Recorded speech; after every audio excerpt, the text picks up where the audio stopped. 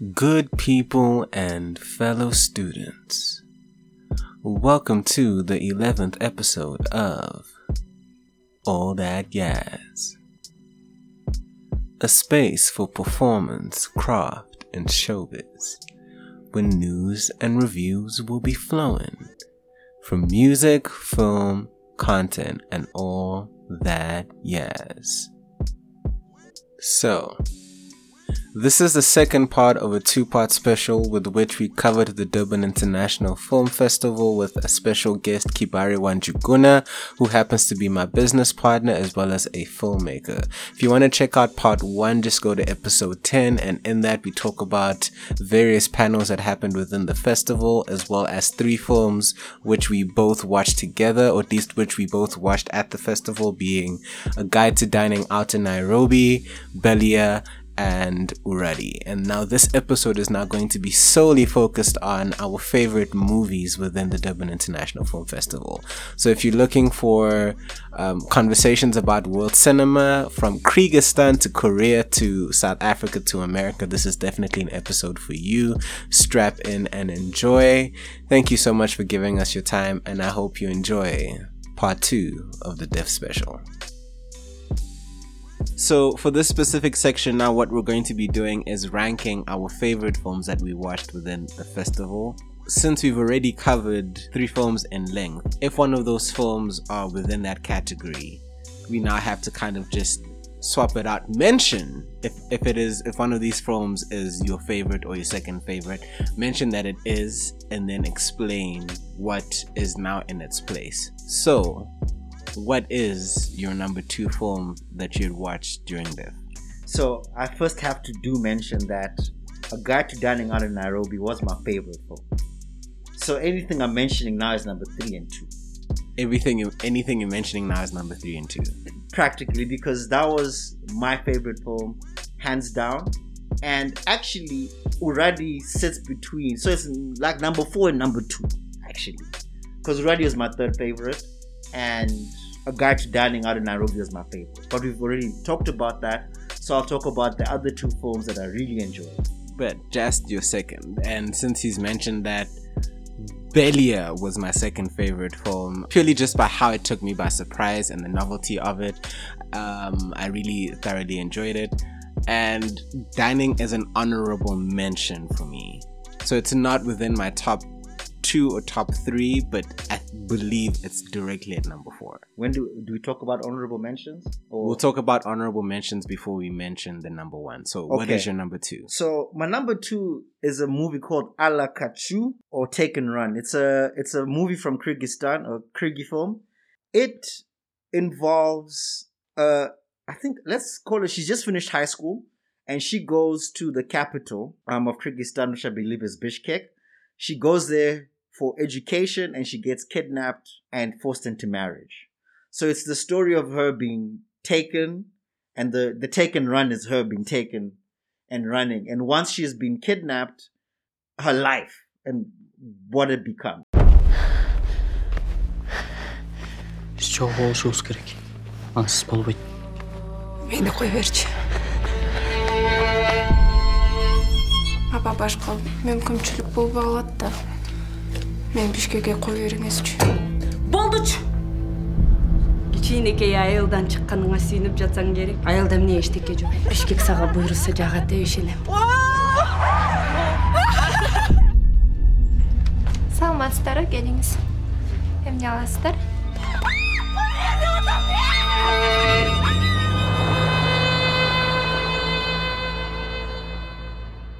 So the reason why I not resonated, but I resonated with this film is because over the last few years, whether it's listening to podcasts or reading, I have heard stories about kidnapping in places like, Niger, and it might happen somewhere in the Indian subcontinent, but I cannot be sure.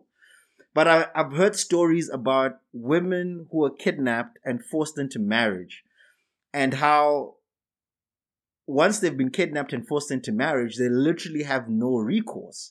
And how even in real life, your family can literally come and ratify the kidnapping and be like, yeah, no, we're cool with this. seeing a visual representation of this story, which I have heard of time and time again, was quite jarring to see, I guess. Yeah. And the acting was fantastic. I really enjoyed the acting, especially the main character and her friend from the city. Her friend from the city was literally labeled. Let me say where the village where they come from. Her friend who went to the city, basically labeled a slut because she's not married. That's it. Done nothing wrong. Just not married. Yeah. Right? And her mom is the shame of the village because she went to go get educated.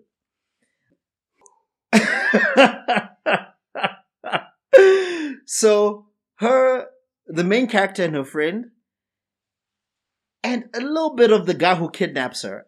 I was watching this, and you can actually see everything you're describing sounds so like I know it's real. It's real, like this, but it's and I know these people. I shouldn't say I know these people, but I know these people. But the description, it's so depressing. So that's what I'm saying. To be able to see a really well, it was a great representation visually for me to actually see how that world is, and to see how both sides, the kidnappees and the kidnappers, how do you get into this? What motivates this? What's the culture behind it? And, it is, and the thing is, it's a film from Kyrgyzstan, but the story is not tied to that area. You just have to put it within a deeply conservative area. Very deeply conservative. And religious. And no, not just religious, but a society which has almost no rights for women. Yes, especially in making choice and decision making, where the decisions are made on your behalf.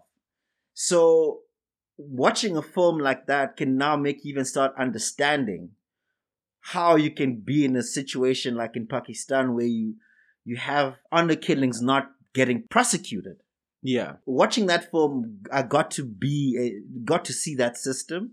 I guess maybe A Guide to Dining Out was good for me because it was lighthearted. Because every other film I watched was it was insane. And I ranked that as my fourth. It's my second favorite outside of the ones we've already discussed. And if you do have a chance to watch it, I'd really recommend. It's a short film. It's about 30 to 40 minutes. Remind us the name of this Kyrgyzstan film? Allah Kachu, Take and Run. If you do not know how to spell it, the spelling will be within the description of the podcast. Now, as you were speaking, I also realized that this film, the film I'm placing second, is actually fourth, because I'm actually going to put Guide third. My second place film is a South African film called What Did You Dream? And this is a film which is written and directed by Karabo Lediga, and it's a film which is set in 1990. We're going into the townships in 1990 in Attridgeville. These three cousins have gone to visit their grandma, and their grandfather is sick. This man has cancer, and it kind of looks like this man is literally on his deathbed. When we see him, the only time we see him is he's in his bed, he's lying, just sleeping, and there's a bucket of vomit there, and this girl kind of is just is going to give him food, and that's kind of the main interaction that we're given with him. What's happening within this film is that every day, I'm not sure if it's every day, but every week there's a Chinese lottery that happens. You pick one number between 1 and 49, and if your number, I'm not sure actually between 1 and what, because it didn't specify, but you pick one number, and if you win that number, you then win the prize. So it's a thing between these aunties and these kids to they'll ask the kid, what did you dream about? So that we can kind of see within that dream, what number can we pull to see if we can get a lucky number to win the lottery.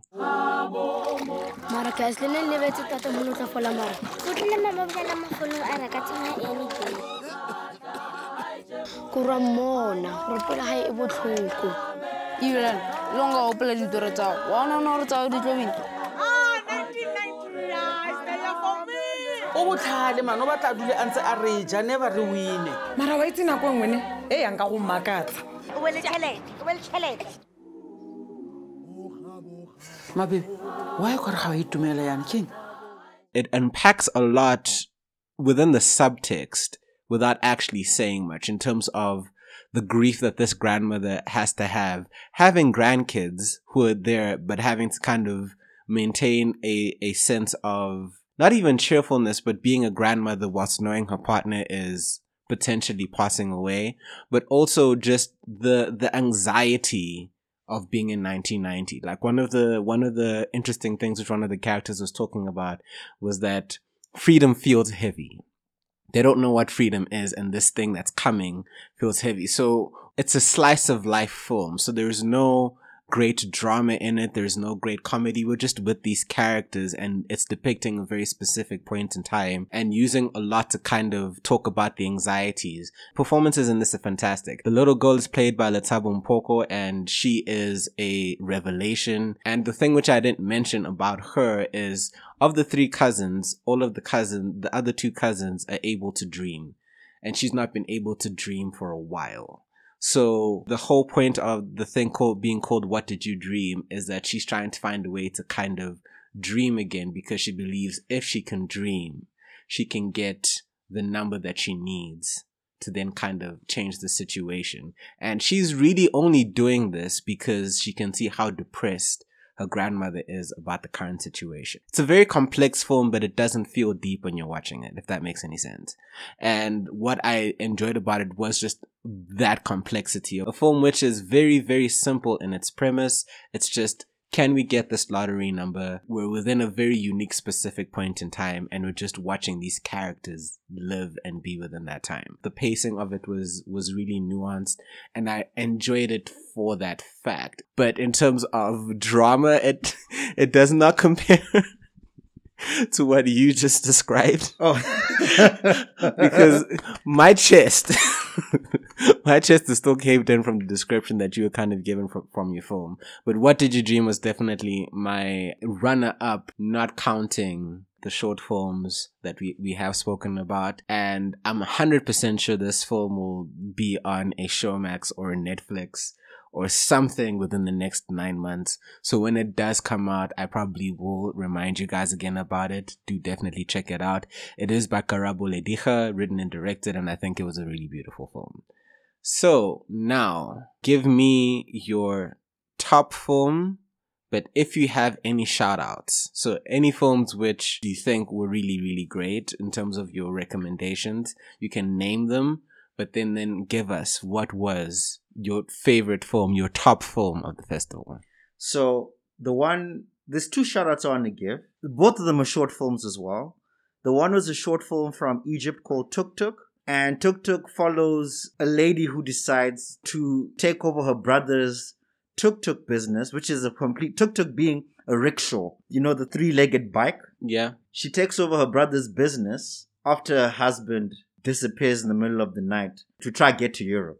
Because this is the thing that happens crossing the Mediterranean. Yeah. It's her in this male-dominated world and how she navigates it. The reason why I wanted to give it a little bit of a special mention, and it's kind of the same reason I'll give my other film, is that there was so much story there that the short film had been made to give like notice to something which is happening in Egypt to the women there. But it also felt like it was a piece of a very nice feature film. Yeah. So they could actually make an entire film expanding because the woman's character had so much about her, because every interaction she had, whether it was with her mom, her brother, her kids, this lady, there's a very rich character in there, followed by her husband and his motivations. So I feel like the short film was great in the way it was, but it also felt like we're in the middle of a feature. Yeah. So I hope that some other people can watch that film and get that same feeling I got, and maybe get that movie made into something. Into a full feature. Into a full feature. The other one was a 3-minute short called Stray. It's just a little retelling of the story of the Pied Piper.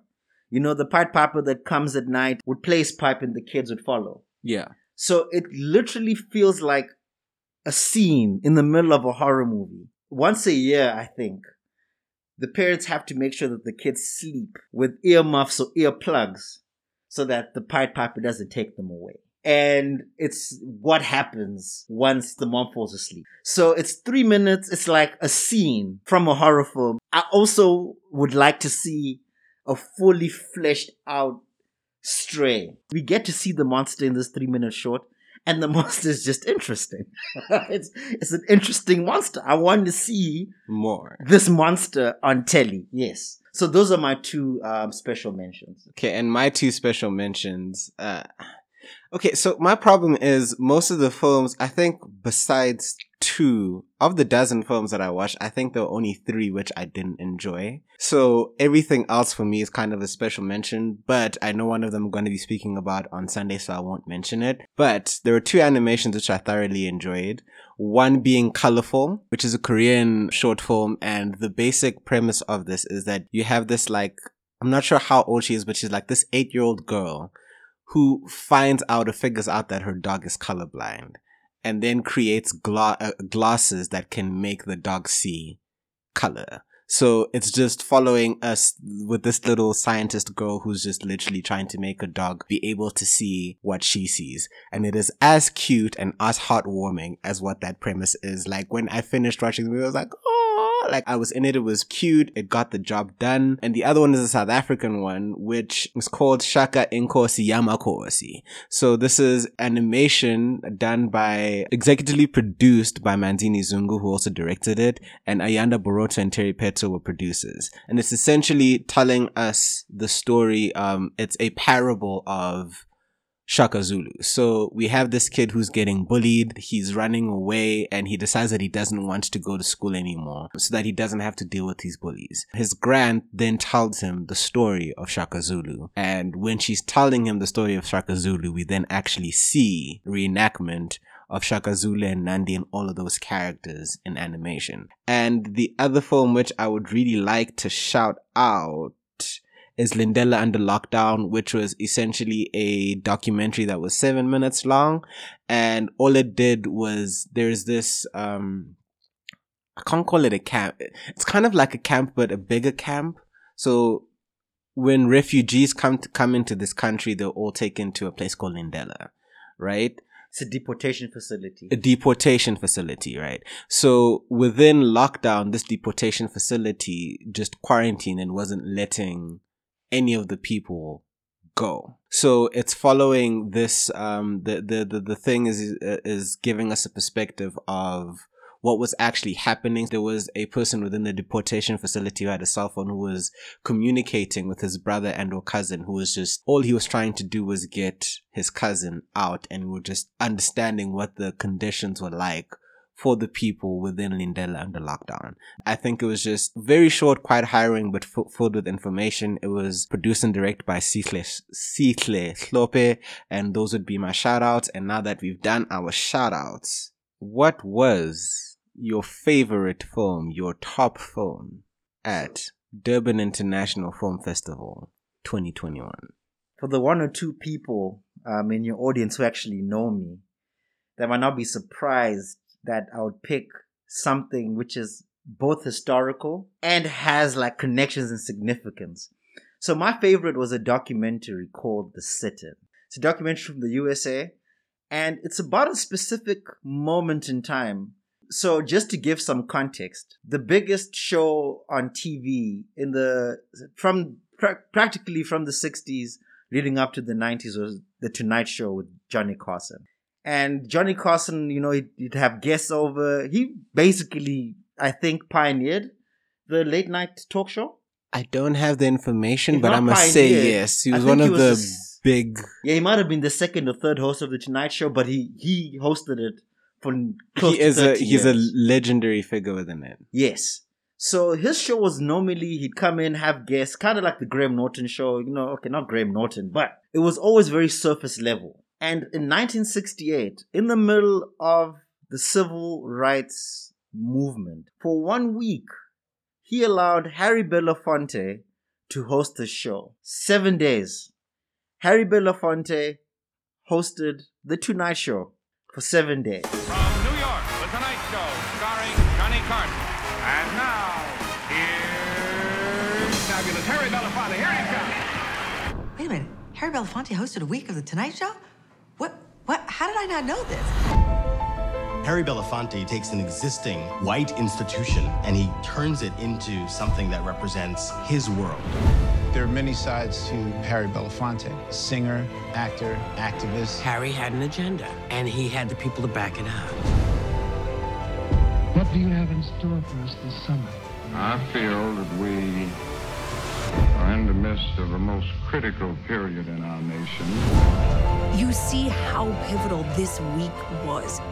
That was the most revolutionary move that mainstream television could have done at the time. Good night. Thank you for being with us. So for context of people who don't know who Harry Belafonte is, who is Harry Belafonte? Harry Belafonte was a musician, a civil rights activist.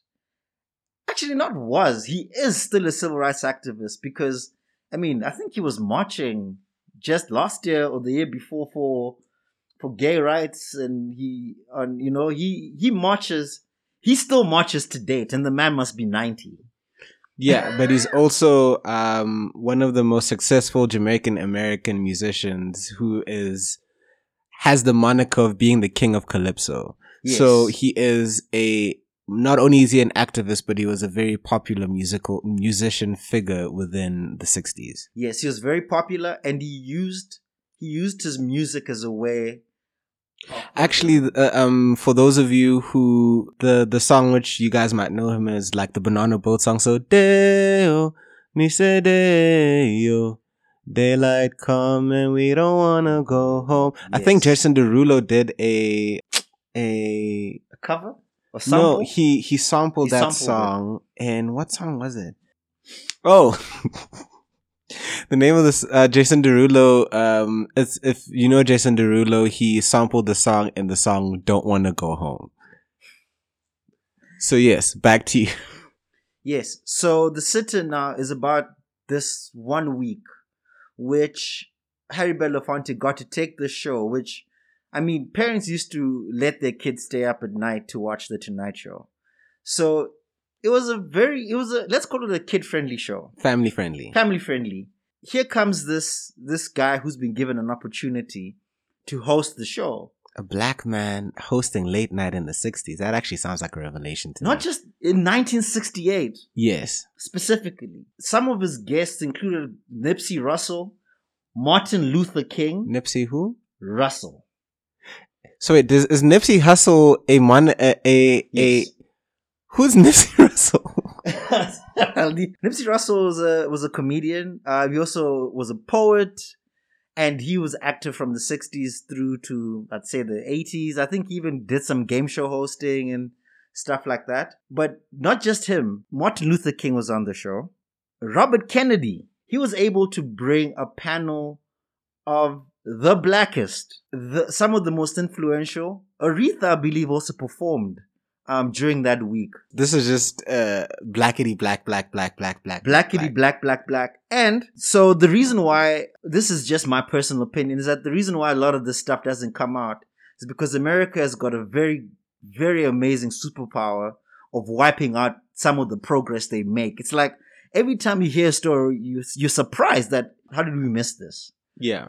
And a lot of the people who literally cover journalistically were learning about the sit-in in the last 2-3 years. So it's a shock to the system that this week, which helped the civil rights movement, no one knew about. But it also created the template for what we have today as our late night talk shows. Back then, talk shows and comedy, talk shows was comedy. That and politics did not mix. You would have your stars go to these shows, and the politicians would go to the news, or they have a different place. It was church and state. Yes. And having a guy like Martin Luther King sit in front of an audience and just sounds like an ordinary guy, and you just looking at this dude, not in front of a podium trying to sell you something, just him being him. Humanizing. That week actually kind of created a template for what we have today whether it's The Daily Show with Trevor Noah, stuff like that. So watching The Sit-In, which is about an hour and a half, hour 17 minutes, was a great documentary because you got to see just that moment in time, how it came to be, and how it influences today. And yeah, it's just great to learn something new, something so important and significant that you didn't know about. Yeah. See, I feel like I missed out. This man is giving, and I believe this speaks to the magic and on the other side, the downfalls of film festivals. Of a great film festival. You watch greatness, but you also miss out. It's because different things attract. Like when you're reading the synopsis or whatever, a different thing will attract you. So because this man loves documentaries, and clearly he chose the documentaries that, because now I hope this comes on net. I hope it makes its way onto like a Netflix, because I will now definitely be looking out for The Sit-In. And my favorite film, which for me was also the best film that I watched at the festival, was a South African film, and it was called Pusha Pressa Panda. Now, this is a film which is produced by Layla Swart and written and directed by Dick Rubin, or Dick Devils Rubin. I'm not sure how to say. There's like a DVLZ thing in between, starring Tsolo Masejo, Ntando Ngube, and Tapelo Sebohodi. Essentially, I'm going to read the synopsis as it was kind of presented. Taking place within one day, the film follows a street youth, Mandisa, as she struggles to obtain medication and sanitary pads for her sister who's under her care. So she decides to then go out and find any way of making money so that she can buy these sanitary pads to be able to just come back to her sister. That is the basic mission. And she decides that the way that she's going to do that is to basically go and get recyclable goods that she can then take to a recycling center to get money. Now, her first obstacle is actually the fact that she's mute. So she's not able to actually talk. She's not able to communicate verbally. So a lot of the times that she's communicating basically just through eye contact and through what her face is able to give out to whoever is listening. We get the sense that she's been a street youth her whole life, so she doesn't even speak sign language, and I don't think there'd be anyone who would be able to get her sign language anyway. That's her first obstacle. The second obstacle is that she's a black woman. Well, she's a woman. And she has to do all of these things by herself. So she's left her sister at an abandoned building where they live. That's where she kind of takes her, and she's now moving. The reason why I say that her obstacle is her being a woman is that this film kind of gives us a lot of different perspectives, and it moves within these perspectives seamlessly in a way that is just vibrant. So she's now essentially just, within the beginning of the film, she's left her sister, and now she's just working to find out where it is that she's going to kind of get this money. And within the same building, below on a separate floor, there is Tapelo Sebohodi's character, who's also a street youth who's living within the same building. And this nigga's just literally gotten high. And the minute as Tsolo's character walks into his line of vision, we see Tsolo as a normal girl who's just walking, minding her business.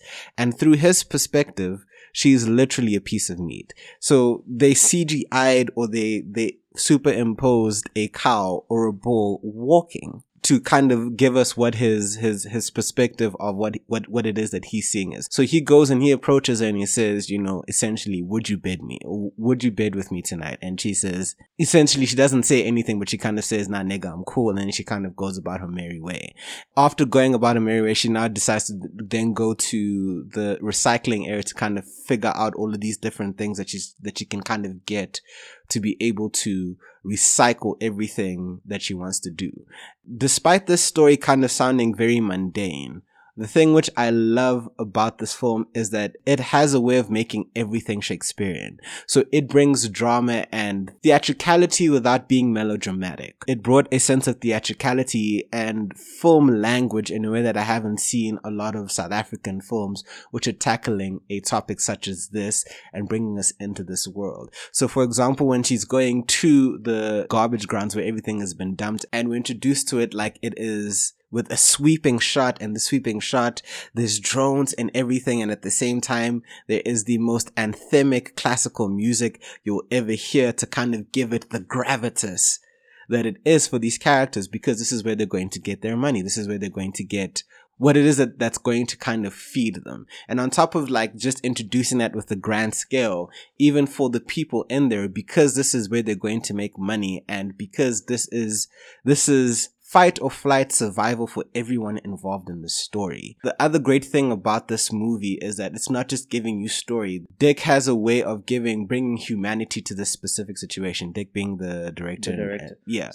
So as she's kind of looking there, she came in there without gloves, and this is the first time that she's doing it. And there's this guy who then literally just comes in and it's kind of like he has like extra, those handless gloves that you kind of just cut.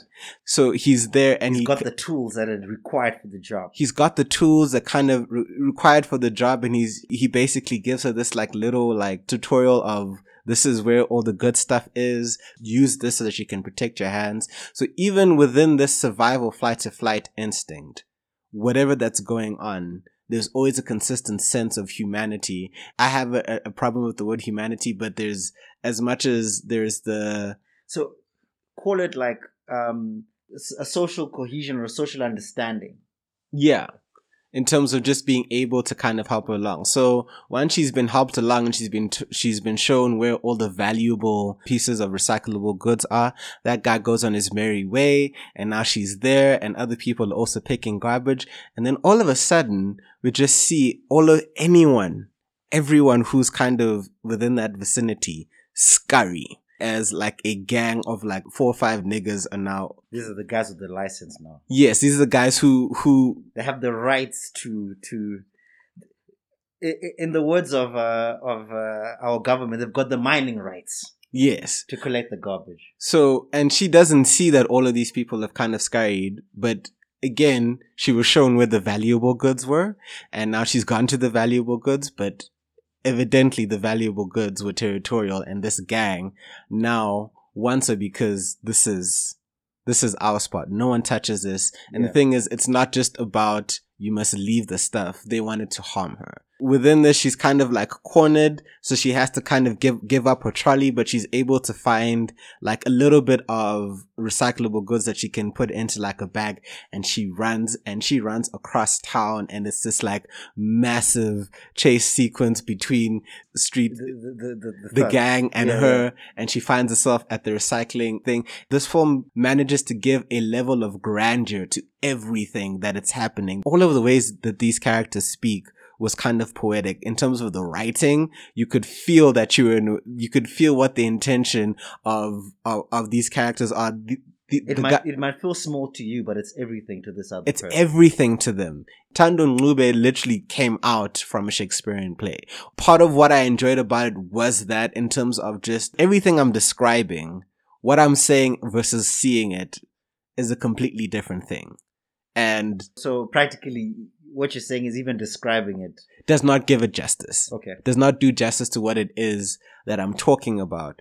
But so within this chase sequence, we kind of get into just the other side of Johannesburg, the other side of, because South Africa is the most unequal country in the world. Yeah. It brings you into that perspective, and it brings you into just how much it takes for a young woman to survive, specifically if she's a street youth. And also now she can't speak. Essentially, the rest of the movie is just following her journey and trying to survive this day, where the only thing that she wanted to do was just help her sister out.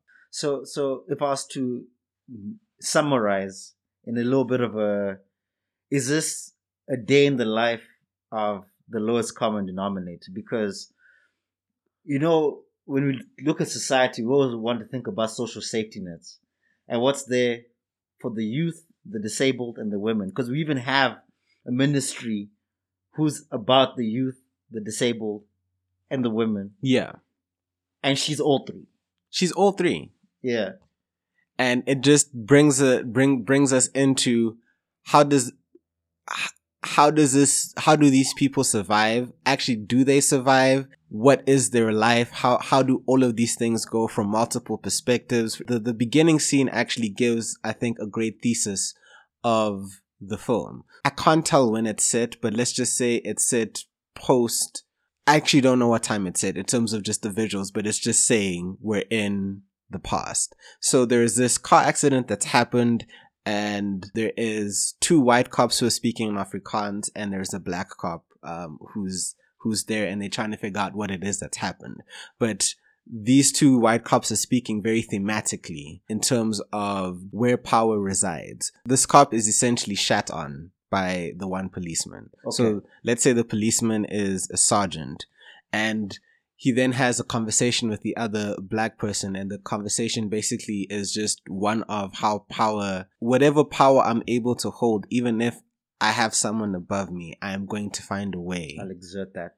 To exert that power continuously, and that all of us kind of live within the system. So I fuck you over, you're going to fuck that person over. Look, these girls over here, they're fucked over because their parents have now died, and the system is just one begets the other. Yes. Now, tying back to the thematic principle that you just given, it's now again taking us to whoever is at the bottom of the pyramid, of that power totem pole. Yes, okay.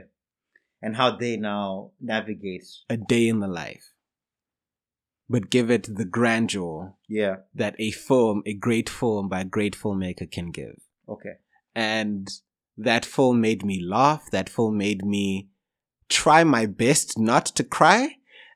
It took me through all of the emotions, and I say it was a fever dream. Just everything put together, the soundtracking, the scoring, the acting, it was all just the fact that there was flair in the filmmaking, and that flair was not only about telling the story, but giving a full-on experience. The only thing which was a question mark for me is just the length of it, because it's exactly an hour long, but you don't feel the hour. You feel like a full story was told. And yeah, that was my favorite film from the Durban International Film Festival. If it comes out anywhere else, I'm definitely going to be watching it. I actually feel just like you felt before. We had that little power problem. I really did want to watch it, but unfortunately, I was unable to. So I'm really looking forward to when it does come out. Now, to wrap our conversation, from the entire festival, what were your main takeaways, having virtually attended the Durban International Film Festival? Number one, it was a very interesting experience. I felt as a filmmaker attending this festival, it was an extremely enjoyable experience. I learned a lot. I can't stress how much I learned from all those workshops, and I definitely enjoyed watching the films. I really wish I had more time, but I guess it's the unfortunate part of, if you attend the film festival physically, like if you're there, then you're there. You know, you have to participate. But when you're doing it virtually, you have to make time during the day to watch the film. So watching it virtually, at least the good thing is we're at least able to. But what it left me with is that I would actually like to attend that specific Durban Film Festival in person. There was a lot of people within just the workshops who were doing the Q&As who I would have loved to have met, because we were asking very similar questions. We had very similar interests. So I would like an opportunity to go there in person, and that's what I really got from this virtual experience. Also adding on to that, the other thing which I was very pleased to see was just how much more space I was finding in terms of just women filmmakers behind the scenes, because majority of the films which I've spoken about today were either produced or directed by women. So whether we're talking about Karabole Dikha with What Did You Dream, Five Tiger, which I'm going to be talking about in a separate episode, even Lindela Under Lockdown was produced and directed. So I know Stray was definitely produced by a lady as well. Shiner was produced. So I don't want to say it's more so that there are more women filmmakers out there, but the fact that there were so many being represented here is kind of a good thing, because the types of stories which they're bringing to it and the way that they're going about directing brings a completely different type of nuance than other types of films. So the more diversity and representations that we kind of get to see, the better it kind of feels in terms of the scope of storytelling that we can get. Yeah, we get to experience something really different. The setting with which we kind of get to see it, because What Did You Dream, again, in terms of main plot, was a very plotless film, but the perspective it gave and how it kind of got to that perspective was something which I found quite refreshing. And I wasn't going in with the intention of saying, oh, I'm only watching, or I'm going to particularly watch women-made films. But now as I'm watching the film and I'm seeing the producer or the director, I'm like, oh. And just to add to that, the one thing which we normally don't understand about representation, or at least it's not made obvious to us, is that when somebody else tells the story, sometimes it feels like pandering, or it feels like somebody's just lecturing you. So if it's a white guy or a man giving the story, it seems like it's a lecture. Like, yo, you need to care about this. But then once has experienced it or has slightly more understanding of the story, can immerse us in that world in a way that doesn't feel like, yo, here's a lecture. I'm going to give a separate perspective, because sometimes, because the thing is, and I'm not saying you can't tell somebody else's story. That's No. So sometimes also for me, and I've experienced this quite a bit recently, is that sometimes you don't know what you're missing. Because the thing is, you can say that it can sound like pandering, right, but you do not know that it's pandering until you've gotten a specific different perspective. If I do not know what this specific black woman's perspective is on this issue, and all I've seen, I would not know that it's pandering. I would not know that it's actually not a fully nuanced take on that position, because kind of saying that then kind of gives us the understanding or the all-knowing nature that we know that this is right and this is wrong. But sometimes this is good, and then you get a different perspective and you're like, oh, there's a lot that I didn't know. There's a lot of information. Yes. So for me, it lies more within the new information or the newer perspectives which I'm kind of getting, because stories are stories. Whoever tells them, even between me and you. Yes. If I were to give you a story and you were to tell the story and I tell the story, it's going to have two completely different perspectives. But they're just perspectives which haven't been given as much. So now that we get more of them, we kind of get to see where those nuances lie. And sometimes those nuances don't even lie in the same place. No, I fully understand, because I mean, just me and you, we literally have the same background in every way, shape and form. But giving the same story, it is just going to be completely different. As I'm pretty sure you've already heard us giving stories about these films within this episode. That is our kind of understanding of how the Durban International Film Festival took place. I hope you have enjoyed this talk. Thank you so much for listening. If you've listened to both of these episodes, do you have any final words that you'd like to give our listeners? First, I'm going to say thank you for having me. And clearly I don't get in front of the mic enough, because I decided to talk for 2 hours. You had a lot to get off your chest. And he has his own podcast that he's just neglecting. I'm just putting that out there. This is true. I'm going to have to work on my neglect issues. But yes, the first thing I want to say is thank you for having me. I'm so glad to be part of the podcast. Yes, I'm generally in the background, but it's nice to be in the foreground. And I hope I was able to just give anyone just at least an excuse to try something new and to just attend a virtual film festival. They're happening. Especially when they're free, guys. You don't know what you're going to get, but trust, the more you dig, you'll find greatness. So I hope that this gives you further incentive to check out the next film festival. I hope you have a good rest of your day, night, evening, whenever you're listening to this. And that has been the special episode, the Diff edition of All That Jazz.